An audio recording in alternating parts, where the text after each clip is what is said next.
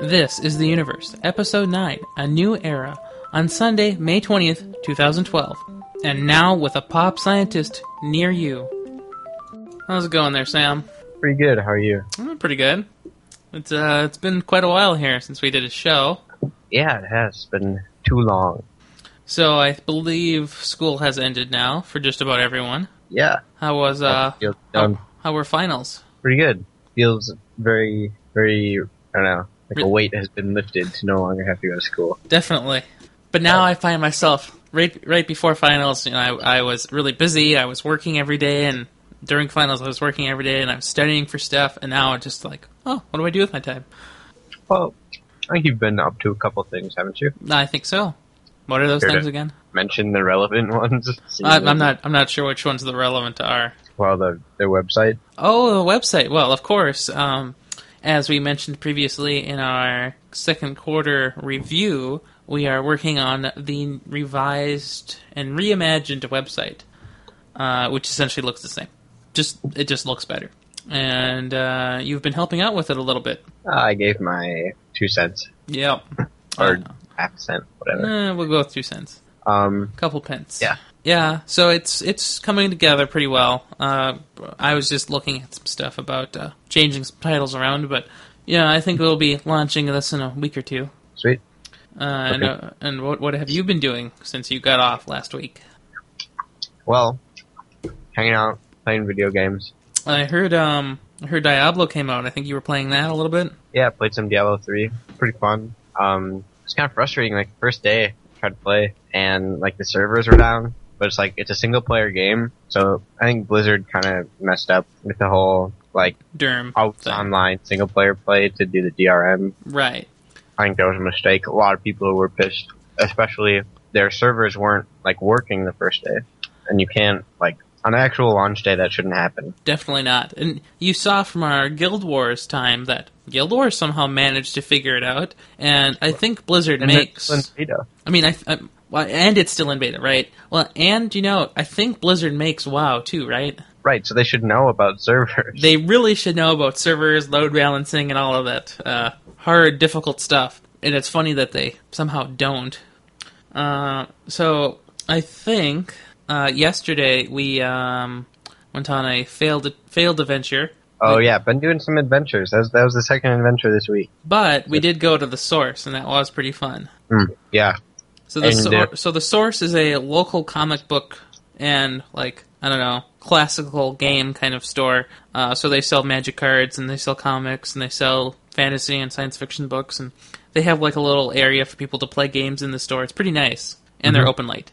Yep. Yeah. They just got a new building, so they have new hours, which is excellent. So what did you find there when you went there, Sam? Well, it brought up the subject of Dungeons and Dragons. So it turns out that me and Matt want to start a little Nexus Dungeons and Dragons campaign. Well, that sounds good. Looking forward to, because I haven't had a chance to play really recently. So well, we can stream that on Google Plus Live for everybody's massive entertainment. Speaking of people streaming that or watching that, I feel like Ian Buck might possibly even want to play. Oh yeah, we might need more players. Yeah, so, definitely. Since we know he listens, yes, contact us, Ian. Yeah, we can get you in on the dungeon action, I guess. Yeah. I will just be the broadcaster and the narrator. I won't be actually playing. That's too much work. Shouldn't actually play a game to play a game. That's what you say now. Well, so last week or 2 weeks ago, some number of days ago, I was playing a game called Journey, and this game has like one of the highest rankings on the PlayStation Network and one of the highest reviews among like the conglomerate of like gaming review sites. And it's essentially, you start off as a character in a desert, and you only know that you're supposed to walk toward this very tall and bright mountain with a light on top of it. And so I played that, and it was really good. So that was my gaming adventure for the recent... Wait, you have a PS3, right? Yes, I do. Next time I come to your house, I want to play that. Okay, it was really good. You'll like it. And you know what's shocking? You can actually play it in like, I don't know, 2 hours, 3 hours. Yeah. I mean you can't like... It seems relaxing. You know, it is extremely relaxing, actually. I got it during the week of my last week of finals, actually, and it let me relax. I agree. one of the weird things with it, of course, this the PS3 can actually output 1080p, and I had the TV set up to output 1080p, but the game, unfortunately, was only 720p, so I had to resize the screen a little bit, but otherwise it wasn't a big deal.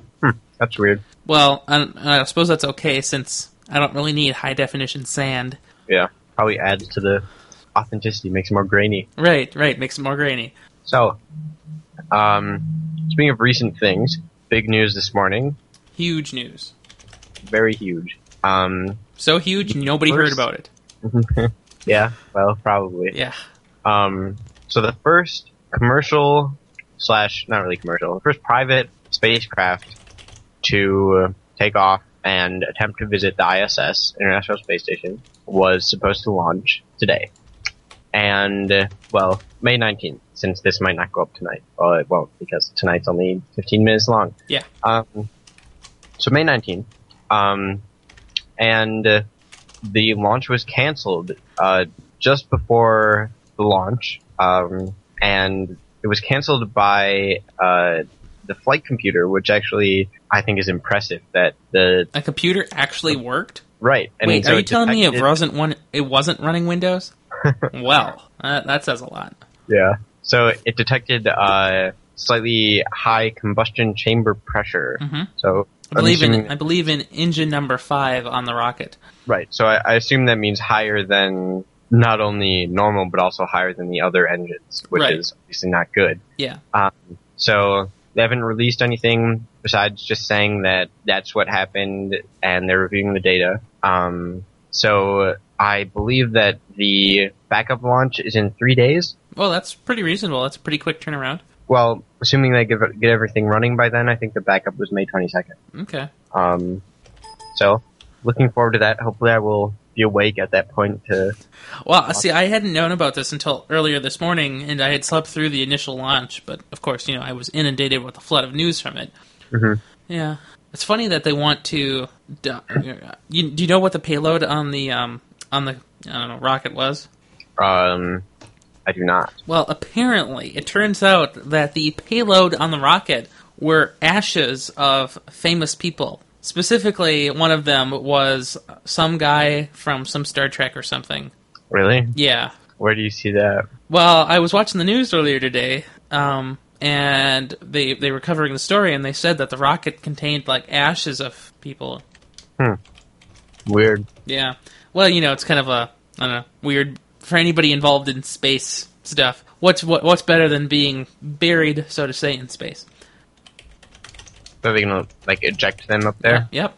Sweet. Oh, so here I'll put a link to the show notes for you. Up on the top there. There you go. Cremated ashes.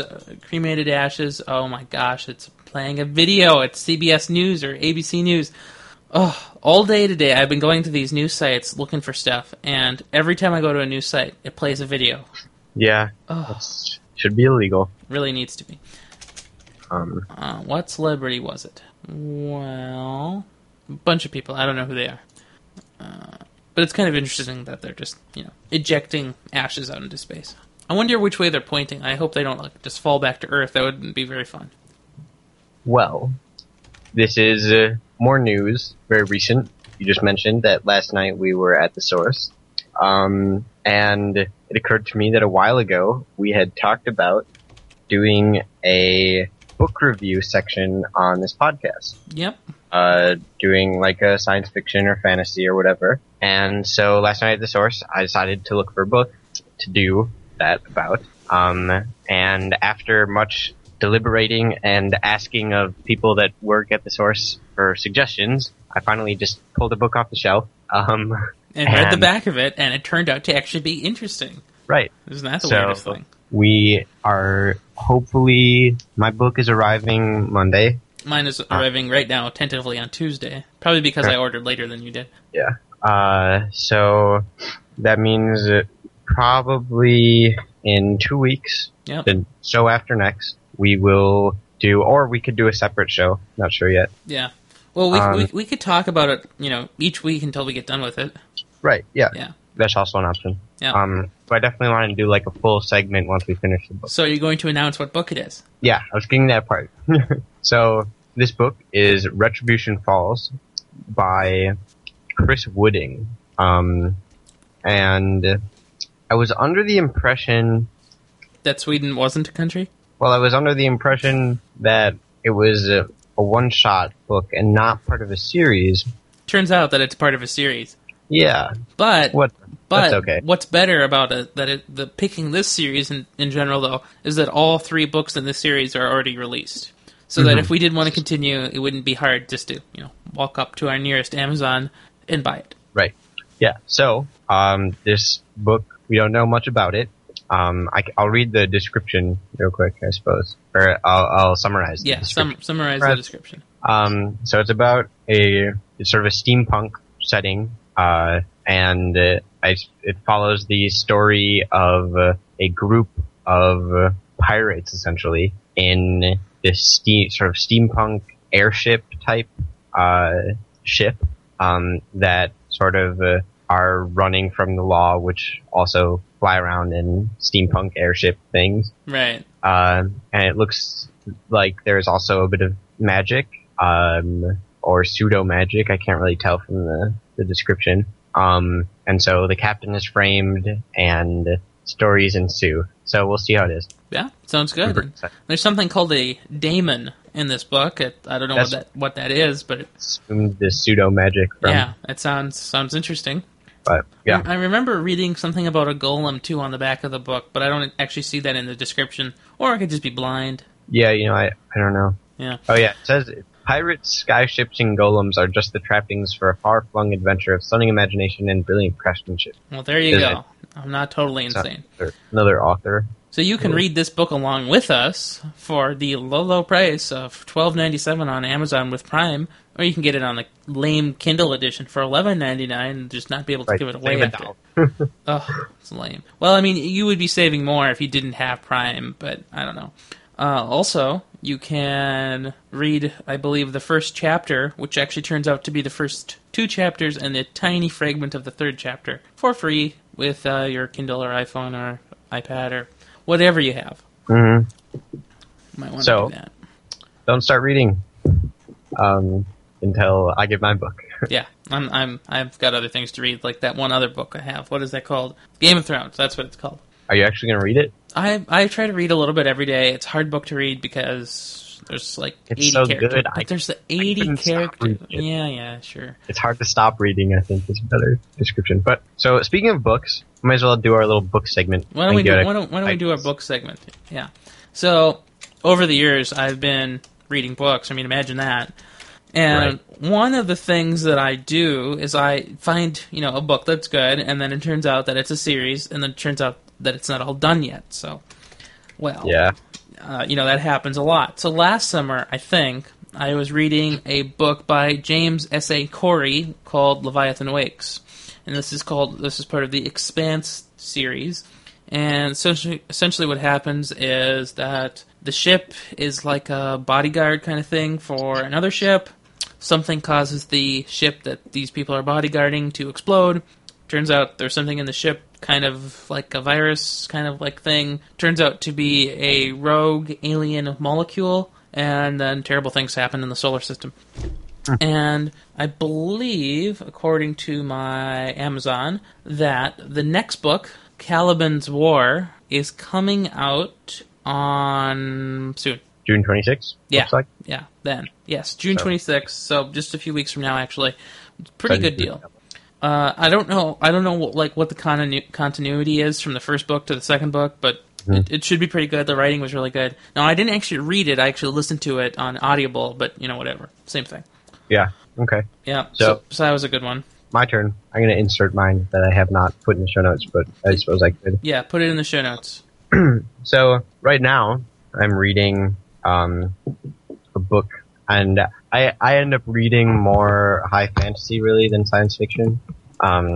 So, yeah. But, so this book is Elminster Ascending, and I will attempt to bring up the Amazon page for it. But it's in the Forgotten Realms setting, and it's one of my favorite sort of high fantasy settings, and by one of my favorite authors, Ed Greenwood. So if you haven't read anything by Ed Greenwood, I have not. you should. And this, I think, is one of the recent books. It came out, so this is last year's book. This year's is Bury Elminster Deep. So that came out about a year ago. I think that's the most recent one, so I'll have to pick up that one once I'm done. And it's very good so far. I've only read the first chapter, but it's really good. That's good. So, as have all the other Ed Greenwood books I've read. So if anybody hasn't read Ed Greenwood and you like high fantasy, pick one up. So another book that I found out that is coming out in July from Amazon is called Energized, and I thought it was pretty interesting because the premise is a simple kind of, future world catastrophe. So somebody launches a nuclear bomb on most of the Middle East, which causes all of the oil fields to be extremely radioactive. And then Russia is essentially the world's last remaining oil superpower, because apparently they have a lot of oil there. But then the weird stuff starts to happen, and Phoebe, some moon. Do you know what planet Phoebe comes from? See, I don't know moons. Phoebe and wait, hold on. Well, I want to say the wrong thing. Okay. Well, so what American genius thought it would be cool to capture Phoebe in orbit. So satellites and other resources are, shown onto the moon, and they're trying to research it and stuff. And there's a lot of interesting things going to happen with the moon. And I don't know if this is going to be part of a series or not. Right now it just says it's just a standalone book, but it sounds pretty interesting. So I'll be looking forward to that in July.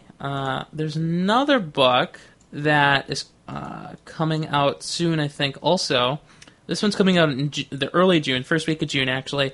This one's called Red Shirts. It's by John Scalzi. He's written a lot of stuff, but I don't know what they are. I think he wrote like The God Engine or something.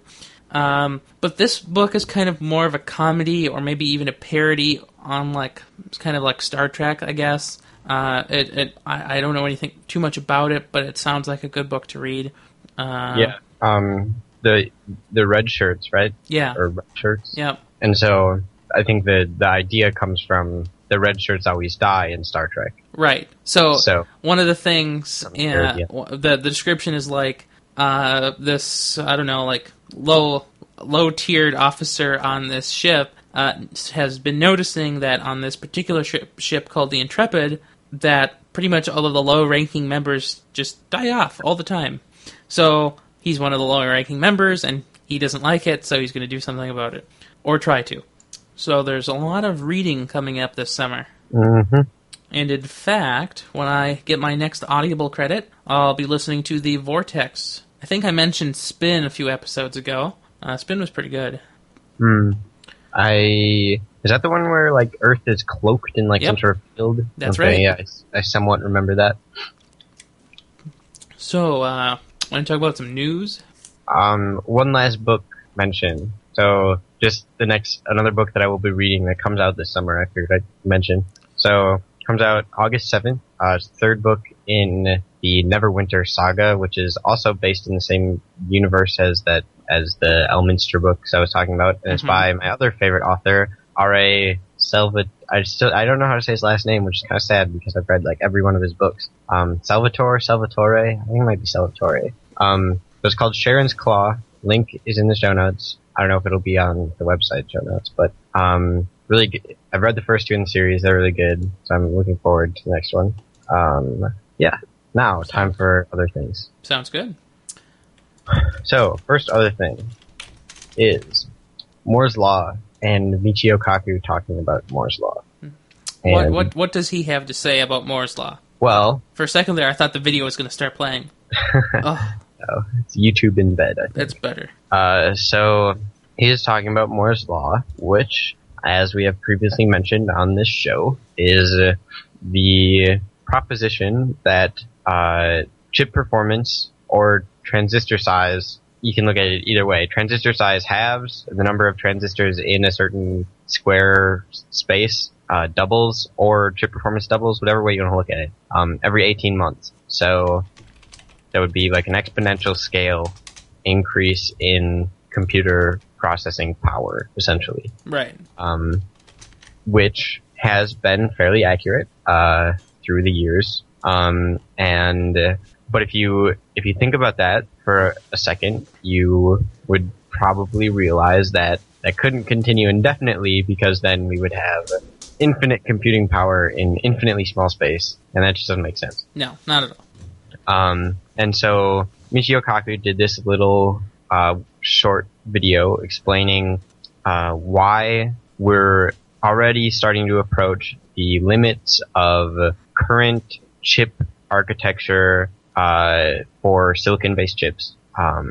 And he sort of explains the science behind that and why that limit is where it is a little bit, mentioning how the uncertainty principle at such small scales makes it impossible to actually make sure that your electrons are in the wire that you want them to be in, or like traveling down the path that you want them to travel down. Mm-hmm. In addition to overheating when chip architecture gets too small. And he also explains a little bit about the technologies that are the current prospects to replace silicon-based chip architectures, or current chip architectures in general. Not necessarily replace silicon-based, because one of the candidates is three-dimensional silicon-based chips. So essentially just stacking them on top of each other.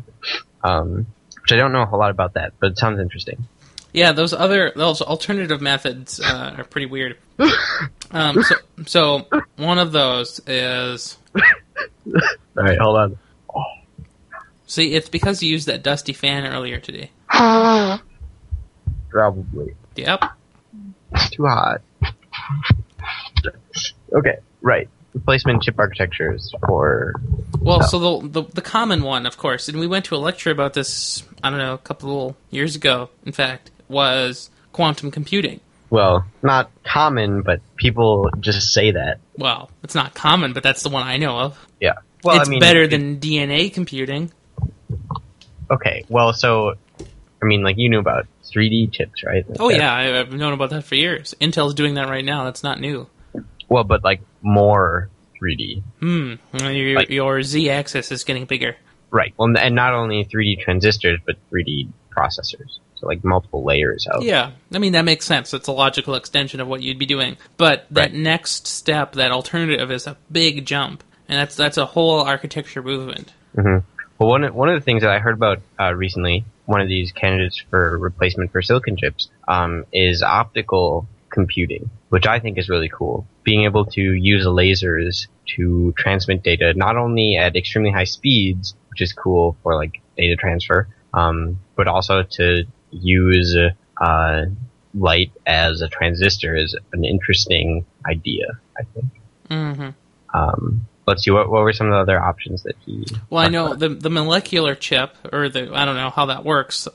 So instead of having a transistor, you'd have a molecule do the, modulate the current and, do stuff. Mm-hmm. Right, so presumably there would be... There's also some mention of, like, protein-based, which would be molecular. So, like, probably some sort of enzyme that blocks current flow in one position and allows it in another, so same as a transistor, just using a different mode. And were there any other ones? I don't think so. Well, there has been some talk about graphene recently. I mentioned in this video. I don't know too much about graphene. Me neither. I mean, I know what it is. You should explain. That it has interesting properties. Well, so graphene is a form of solid carbon, which is one atom thick, and it's arrayed in sort of a crystalline lattice made up of hexagons, and that structure apparently allows for some interesting properties, especially as far as superconductivity and interesting prospects as far as electronics application in commercial electronics. It seems like to me that you can do everything with carbon. You can make nanotubes with impossible to break steel. You can do fullerenes. You can do this graphene for computing. It's this perfect solution. Yeah, no, carbon's amazing. We also are made of a lot of carbon. But what is sort of disappointing and I was surprised actually when I read this in the show notes you posted about silicene, which is, or silicene, I suppose. That's how I would have said it. Silicene, whatever. So it looks like silicene. I don't know. So anyways, silicene is a new material similar to graphene in that it is a one-dimensional lattice made out of silicon instead of carbon. And the reason that this seems like a better option compared to graphene is not because it's more powerful. In fact, there's very little evidence of its superconductivity or any of its electronic properties. There have only been a very small number of studies done, this is like the first accepted, confirmed case of a lab being able to produce a one atom thick layer of silicon. And since it was on a layer of silver, or a silver plate, there's some interference from that, so they're going to have to test the electronic properties on an insulating layer next. So it was grown on silver. They had to grow it. Well, it was condensed on a silver plate from silicon vapor, so that's not really growing. Well, so anyways, this article that you post on the show notes, I read it and I was like, that seems weird that people think that this is the new star material because it is going to be more compatible with silicon-based electronic devices. Yeah, so I read that too, and I thought I thought that kind of thing was just kind of ridiculous because again, that represents an entire architectural change. There is no difference. Right. Yeah. So why? It's probably because they needed to make it sound like it was revolutionary and a breakthrough.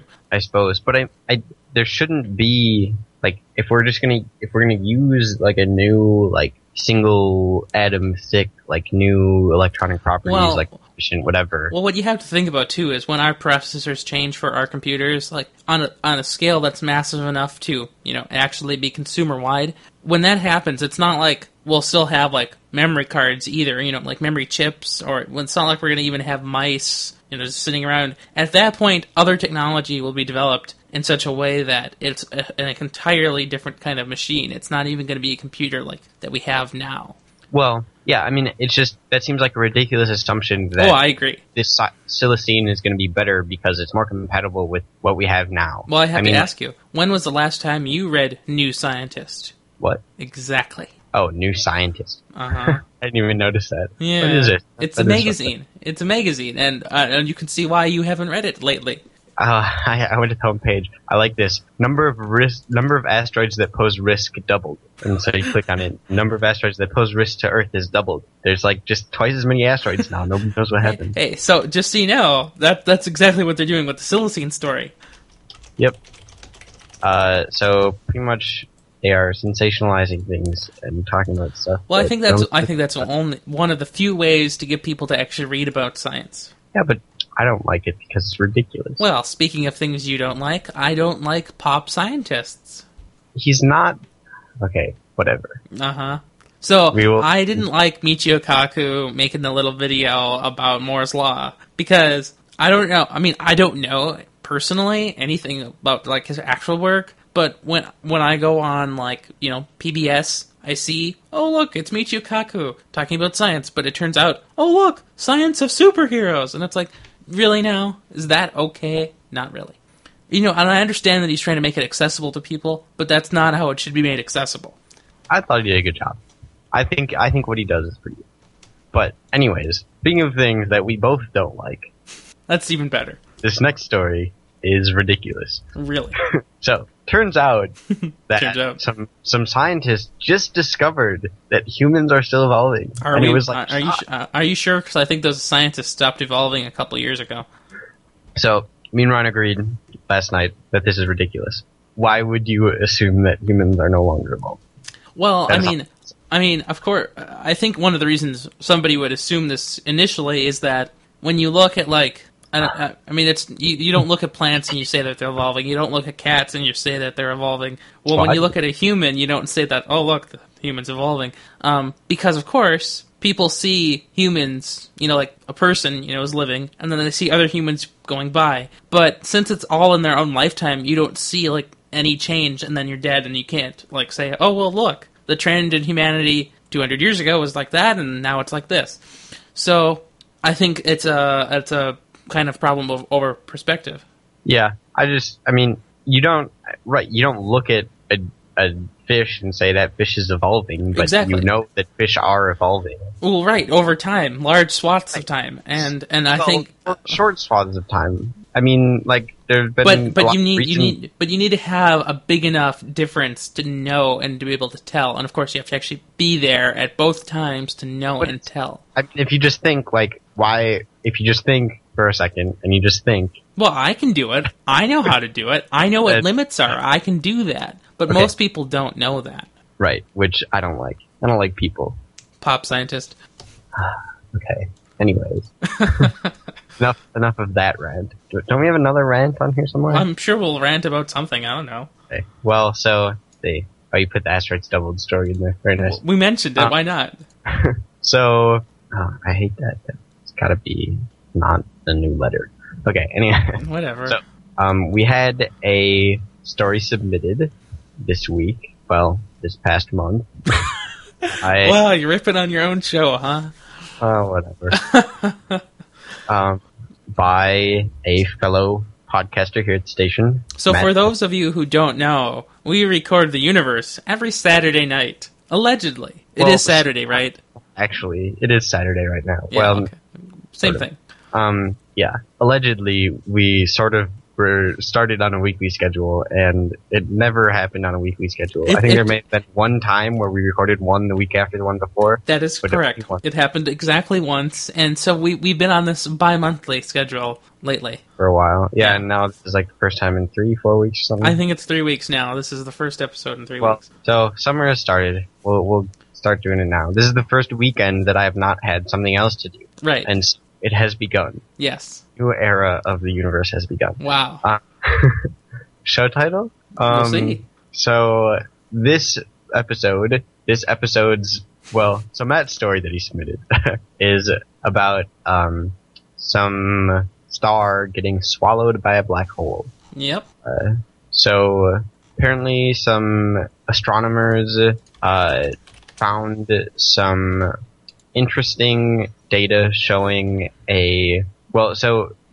showing a black hole suddenly getting a lot brighter. And so they were actually looking for this because they had discovered a black hole sort of scooping, I don't know how to describe it, like gravitating star mass off of the star. Yeah. I don't know.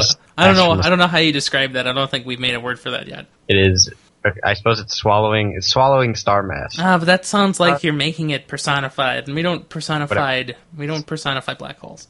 We don't do that. Mass is being absorbed. Yes, that's much better. Is gravitating off of the star and towards a black hole. I don't know. Now it just sounds like a starfish. Well, anyways, that happened, and so they were watching black holes for another occurrence to get some more data, and they did. And there's a nice little video on this website. It's not a real video. It's that's a mock-up. But there is some good imagery of UV and visible IR, and then of 1 year, and then the next year you can see that it's much brighter. Which would be first there's no matter around the black hole, and then the next year there's a ton of matter around the black hole. Right, and so this is a pretty rare event. It's hard to see a black hole, so it's hard to find one in space to take pictures of.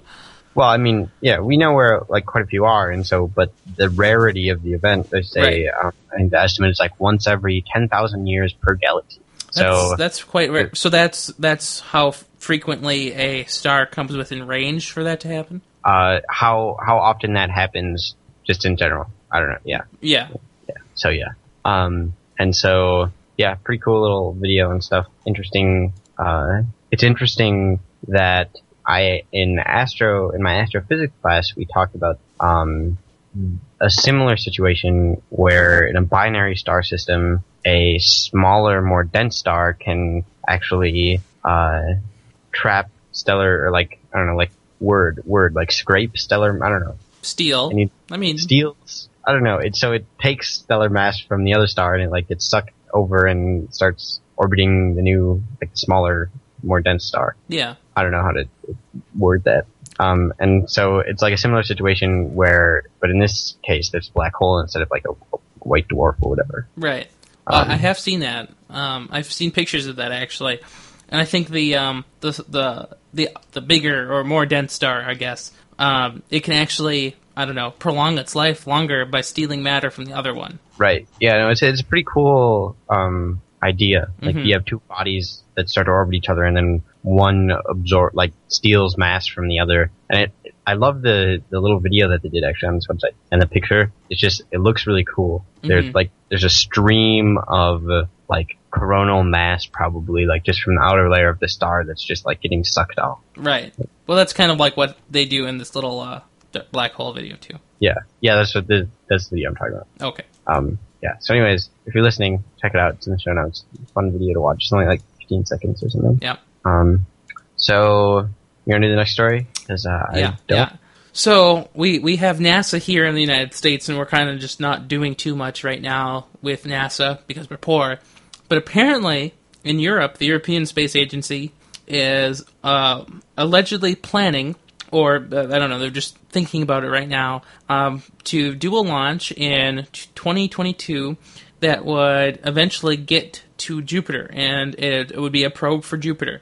Let's see. It's the probe's name would be called JUICE, for Jupiter Icy Moon Explorer. JUICE. Right. I like the name. That's excellent. Have you noticed a trend where they make up the words to fit the acronym? I mean, that is not okay. Well, this one, it looks like they had the words and then they just like grabbed a couple letters of it. Well, but I mean, really, I mean, it's cheating when you can't find your own word for you. You'd had to use the first letter and the second letter. And the second letter, the first and second letter of the second word too. Yeah, and then you just ignore moon. Oh well. So this would be a big endeavor for Europe to do, I guess. And I don't know like how big this would be. I mean, it seems just like a satellite that would just take pictures in the Jupiter, I don't know, spatial area. Well, so this is like you said, the JUICE stands for the Jupiter Icy Moon Explorer. So this would be the primary goal would be to go explore the icy moons of Jupiter, being Ganymede, Callisto, and Europa, which I think is really cool because, well, the whole extraterrestrial life, blah blah blah, like bacterial life in these underwater oceans is a possibility on these planets. So one of the things that this is going to be looking for is theoretical places where there could be life. They're not necessarily looking for life, but they're looking for places where there could be life. So they're examining these icy worlds, which are all possibly have liquid layers underneath the ice. So you need four conditions for life, allegedly, to form. You need an energy source, you need water, you need some kind of, I don't know, nitrogen, carbon, hydrogen mixture, and then you also need stability. And for the most part, I don't know, Jupiter moons are pretty stable. Yeah. So I think one of my favorite like local candidates for extraterrestrial bacterial life is Europa, where the gravitational influence of Jupiter. So is that the one? But so is Jupiter the planet that just bathes its moons with intense radiation? Is it? Well, I don't remember, but I know, like I was thinking, maybe that kind of radiation would help a moon actually support life in some way, because there's not a lot of light out there, so maybe some type of organism could end up using that type of radiation as perhaps an alternative energy source. Just like in the ocean, creatures use heat from the ocean vents instead of actual light. Right. So I think the sort of radiation magnetosphere interaction effect that you're thinking of is Saturn and Titan. Okay. So I remember some moon having that. Yeah, I'm not positive about that. But so what I was thinking is, so Jupiter, like the source of the heat that generates these oceans underneath the surface ice, I think in Europa is a tidal influence from Jupiter. And so there would be heat in the ocean for life forms or whatever, like you were talking about. Like on Earth, there's underwater vents and stuff, and there's archaeobacteria and things down there. Yeah, so that'll be interesting to see where that goes, and I am sort of sad that it's going to be another 10 years. Well, so then that's not even the worst of it. So this is going to cost about $1.1 billion over time, for the duration of the mission. And they haven't, of course, this is still in planning stages, so if it does go through at the earliest, it should begin in 2014, if it does go through, and if nothing else is, put in the way of it. So, and then when it does launch in 2022, it would take another 8 years, I believe, to get to Jupiter, and then it would function until 2033 in ideal conditions. Yeah. Yeah. So, sort of ridiculous. Well, it's it's just... Things happen so slow. Yeah. It's sad. Very slow. but yeah, that'll be interesting. Mm-hmm. Maybe... although the price tag doesn't seem like that big of a deal, because... That actually seems pretty reasonable. Right. Well, like the James Webb Space Telescope, JWST, that we're building right now is like, I don't know, $7 billion or something. Right. Well, and one of the things is that that $1.1 billion price tag, apparently that's like cost of the mission over time, but that doesn't necessarily include the price of the individual components like the camera and the propulsion system and other things that go onto the device, onto the satellite before it's launched. So the individual countries in the EU have to contribute an instrument to the satellite, apparently. Okay. Yeah. So it actually costs a little bit more than that, but it's still a pretty reasonable price. Yeah. Okay. So I think we can move on to our next thing, which is Harvard and MIT teaming up to offer free online courses. So in the past, MIT, I know, has released OpenCourseWare, which is a ton of videos and homework and exams and practice information of courses. And I looked at a bunch of them actually, and they're pretty good. Yeah, no, I think iTunes U has a lot of that stuff. Mm-hmm, yep. I know one of my friends in the dorms would listen to some MIT professor's lecture for his math and stuff. He said they were really good. So one of the things that this is going to be doing is, unlike OpenCourseWare, where it's all just based on your end, so you read the lecture, or you listen to the lecture, or read the notes from the lecture, and you do all this stuff yourself. Well, I think what this is going to be, this project is called EDX, and it's not only going to be for engineering courses in general, but it's also going to be for humanities courses, which is something that MIT OpenCourseWare didn't do so much of. And another great thing about this is that instead of just being all on one person's end, so, the school supplies all the stuff and then you have to do everything, this is actually going to allow for some relatively simple grading, too. So if you do some of the homework yourself, for the class, you won't get credit for it, but you'll have the practice of doing the homework, and you'll be able to see what you've done right and what you've done wrong. And things for like essays and other things over time will be either done through crowdsourcing or through processing through software.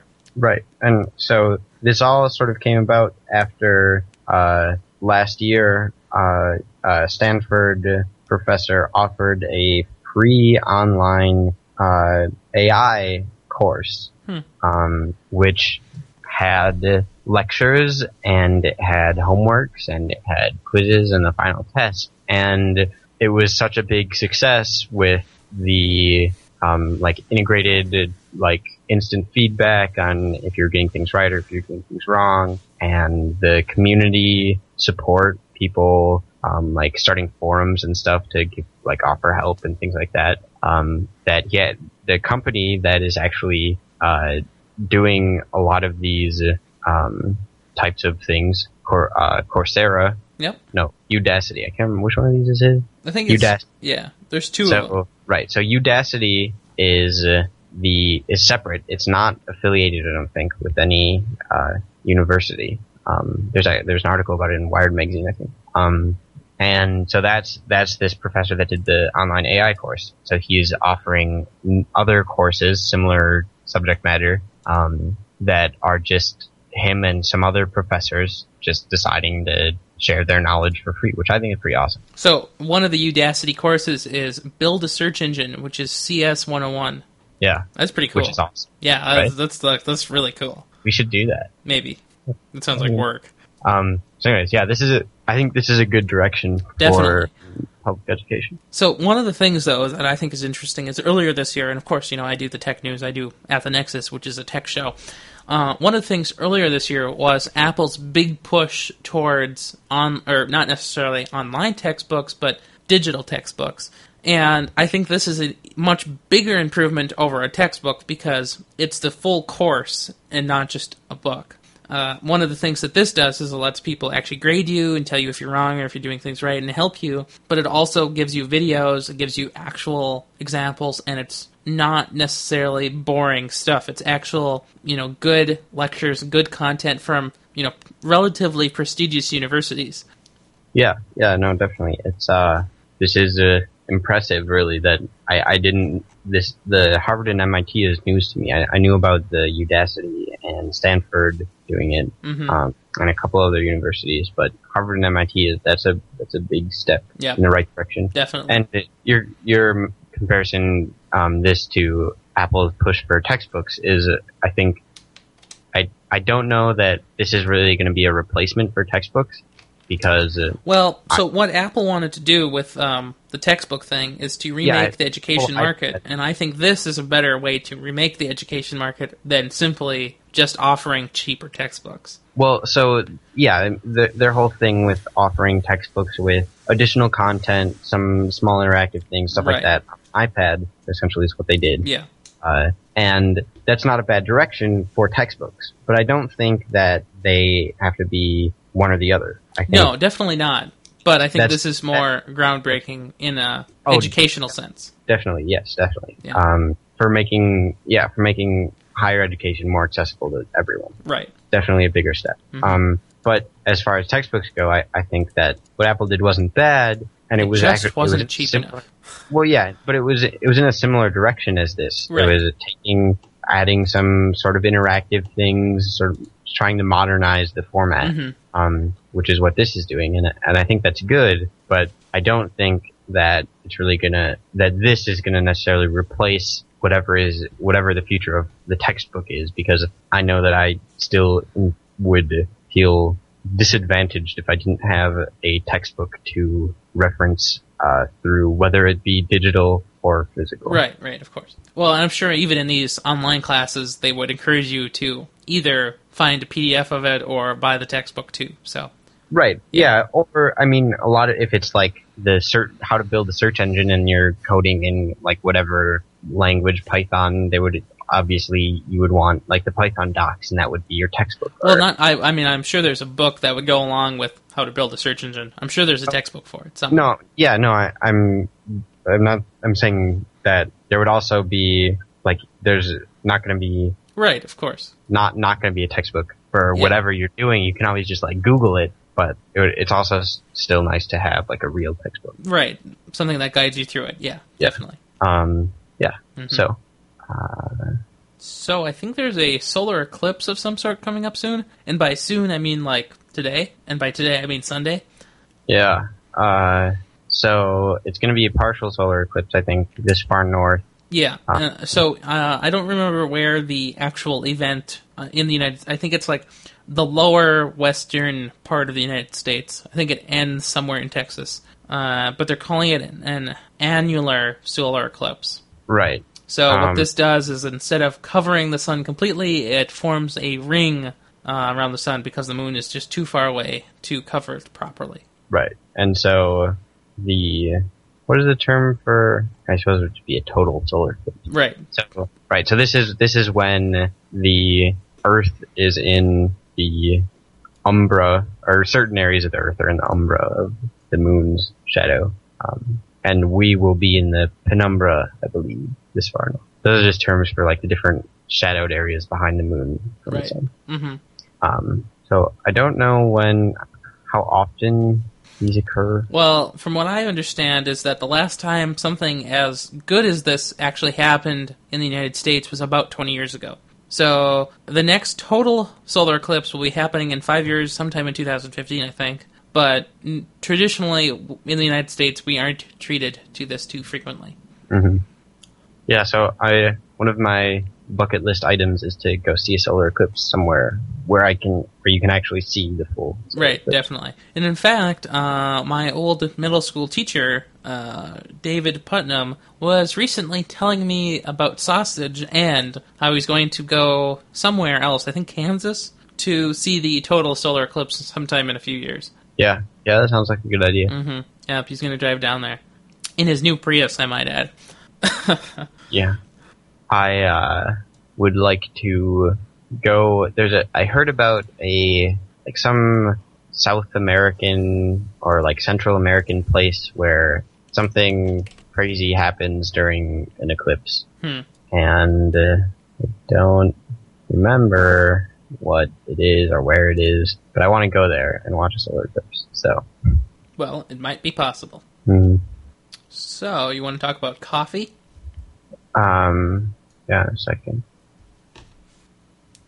Okay, so coffee, which I just drank a cup of, apparently makes you live longer. Well, that's good to know. Well, maybe. Yeah. You know, I hear studies like this, every year, every other year, maybe. Every other week. Yeah. Coffee's bad for you. Coffee's great for you. Coffee's bad for kids. Coffee's bad for old people. Coffee's bad for cats. I thought this was interesting. So here's what this article says. At first glance, things didn't look good for coffee because as people drank coffee, there appeared to be an elevated risk of death. But as the authors worked through the numbers, it became clear that having coffee was associated with also bad habits. Well, it turns out that coffee drinkers were more likely to smoke cigarettes, consume more than 3 alcoholic beverages a day, and they also consumed a lot of red meat. Coffee drinkers were also inclined to have a lower level of education, less likely to engage in a lot of physical activity, and also reported low levels of fruits, vegetables, and white meat. So these authors built a statistical model that could compensate for all of these factors, ran a series of tests to determine whether coffee intake had a significant effect on survival, and at some point they said they were running so many tests that the differences would be expected by chance alone. So I guess they ran a lot of tests for this. So it turns out that as the coffee consumption increased, the survival rate went up. So with 2 to 3 cups of coffee daily, mortality rates had dropped by about 10%. So that's pretty good. Yeah. I'm going to drink more coffee now. So coffee is loaded with antioxidants, which does a lot of good things. It helps you repair cellular damage, or I don't know, somehow helps you with that. I'm not a biology major. And it also is just good to drink. Yeah, I don't drink a lot of coffee these days. Yeah, well, when I had to go to class, I did, but you're right, not as much anymore. Well, in winter, I was for my birthday, I got a really nice mug kind of thermos thing, and for 2 days worked great. Day number 3, filled it up, was walking out the door, and suddenly it just starts spewing coffee over the through the threads in the cap, and it's just spewing everywhere while I'm walking up to the bus, and it's like, are you serious? So I'm walking up to the bus stop to get on the city bus, and it's like, I can't take this on the bus, it's spewing everywhere. So I hid in a bush and get it back later that day. Nice. Yeah. Nobody took it. No, but if they did, they would have been spewed all over with hot coffee. Needless to say, I got rid of it. Mm-hmm. So, what else do you have? Well, looks like we've got a pair of shorts. Yes, I think we have some shorts. Yes.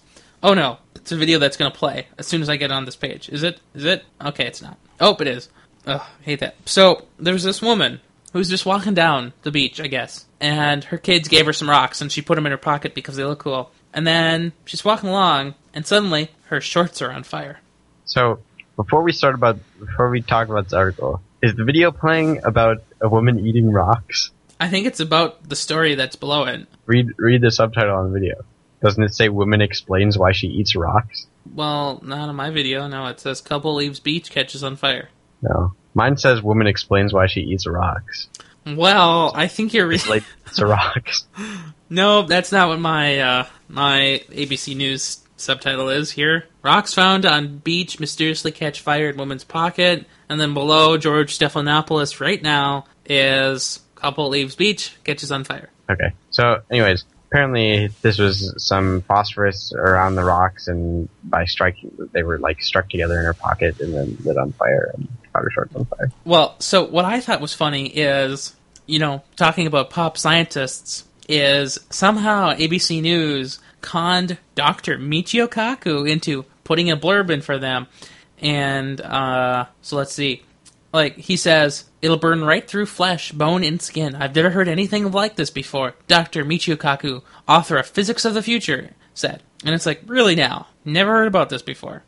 So, another person from a San Diego State University said that the color orange on the rocks is not natural. It was definitely human-made. And some of the comments on this page refer to something as white phosphorus. It was used in some type of war. And it turns out there's a military base not too far away.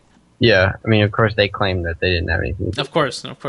I mean, they probably didn't. It could have been some, natural phosphorus deposit. Yes, or, it could have been some just, kids lighting fireworks off at the local beach. Yeah, something like that. Wouldn't know anything about that, would you? Of course not. Yeah. Yeah. But it was such a bizarre story because I found it here and I didn't think... I was reading The Onion earlier today and I didn't know that this wasn't on The Onion initially. Yeah. Yeah, it's kind of ridiculous. Well, I think... What else do we have? Black holes? More black holes. I think we have one more black hole story and I think that's about it. This is something you should talk about because I'm not smart enough. Interesting. But this is newly added to the show notes, so I didn't have a chance to read through it, earlier. So, wow. Very interesting. So apparently the author of this article, and some other physicists have been exploring the theory that our universe is essentially just the inside of a black hole. Well, that sounds good already. Which is interesting, but kind of ridiculous. Of course it is. So I guess I mean, when you first think about it, when I first, I read that, and so first thing I thought was, well, that sort of makes sense. So you have, this would explain the Big Bang. You have matter falling into a newly formed black hole. Yeah. And so inside the event horizon would essentially be the extent of our universe. So it starts out tiny, like the Big Bang. Yep. Expands very quickly, absorbing the matter nearest to it very fast, and then the expansion slows down, as did our universe. Mm-hmm. I couldn't really see how it, just before reading the article, I'm sure it explains it in the article, but before reading it, it doesn't occur to me how, the expansion of the universe is explained by this, the current expansion. Right. I mean, I suppose we could be a black hole passing through a new cluster of matter or something that would just, I don't know, or the sort of rate at which the universe expanded after the Big Bang and then slowed down really quickly would also be, and it would be interesting to read this and see how they... So one of the things in the article is something called torsion. It's some type of other force. So, how, you took your quantum mechanics class, right? Yeah. So spin on particles. Mm-hmm. Well, I guess that when those particles are spinning, so to say, it makes a property called torsion. And so what the article says is, imagine space-time not as a two-dimensional canvas, but as a flexible one-dimensional rod. Bending the rod corresponds to the curvature of space-time, and twisting the rod corresponds to the space-time torsion. So if a rod is thin, you can bend it, but it's hard to see if it's twisted or not. I don't know what this effect would do, but I guess what it might do is that in extreme environments, space-time torsion would manifest itself as a repulsive force that counters the attractive force of gravity coming from space-time curvature. So that could help that could make things expand, I guess. That's an interesting Have you ever heard of the hyperinflation theory? Like, at small, like, extremely compressed, I don't know how compressed, but, extremely compressed, like, somehow gravity inverses itself, and instead of being, attractive as it is, it becomes a repulsive force. And I've heard of one theory where gravity is what was responsible for the initial expansion of the Big Bang, I guess. Yeah, well, there's a lot of theories out there, There are indeed. But I like this theory. It sounds interesting. Yeah, no, definitely. I'm gonna have to read this article. Did I ever mention the string theory stuff that I was? I don't think so. Well, maybe that'll be for next show. We'll talk about this article more once I have a chance to read it. Okay. And do a little research and talk about some similar things. And by then, maybe they'll have released more about it. You can find more than just this article. Yeah. But I like the idea of universes starting in a black hole. It sounds like a logical step to go to. I think my favorite sort of theory is the Big Bounce. Yeah, I've heard about that one. Right, so it expands and then it gets to a point where it collapses again in on itself and then it expands again. Well, I mean, so that's like a Big Bang, and then, sometime a Big Crunch, then a Big Bang, and then sometime and a Big Crunch. Right. I also at the same time, though, I kind of like the multiverse theory, where... I'm not sure, I'm too versed in that one. Well, so the quantum version of the multiverse theory, so every quantum random thing that happens has all the other things that could happen in that state. So, if an electron passes through a barrier or it doesn't pass through a barrier, then in one universe it did, in one universe it didn't. And so, there's an infinite number of universes all branching out from each other. So I'm reading through this article, and so the motion of matter through a black hole's boundary, called the event horizon, would only happen in one direction, providing a direction of time that we perceive as moving forward. And that sounds totally logical. It's hard to understand the logic when you read it, but when I read it, or when I hear you say it, but when I read it, I know what you mean. I don't think you will, because it's just one paragraph. Okay. Well, so I think the last thing that I wanted to say is the analogy about the one-dimensional, the rod. Yeah.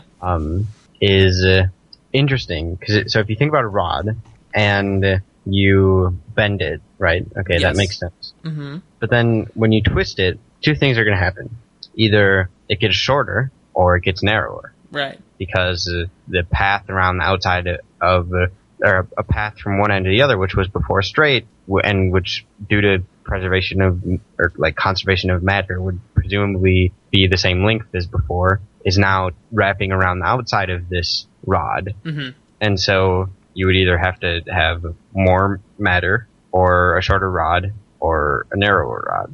So that, I'll have to see if they make any mention of that analogy again. Well, what I thought was interesting about that analogy is that it's hard to... Most people, when they think about space-time curvature, they, do that two-dimensional canvas kind of thing. You put a big ball in a sheet, and then you put a little marble, and it just falls towards the ball.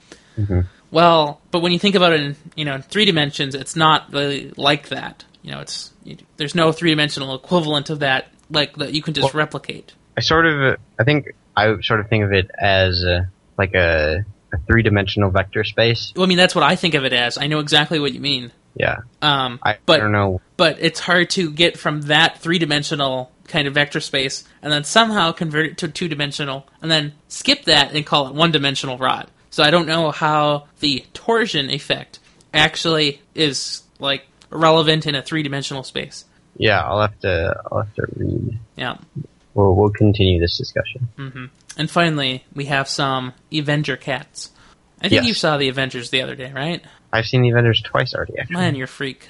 Well, good. Well, that's good. So I found a picture of some cats as I believe to be what the Avengers are. So there's Captain Meowarka, there's Iron Mew, there's Cat Hulk, there's Thor, the god of Thunder Purr, there's Black Cat, Cat Eye, Low Kitty, and Nick Fury, actually, Agent Phil Pawson, and they've got their tails wagging. Yeah, it's a very cute little picture. Yeah, I'll put that in the show notes. It's pretty good.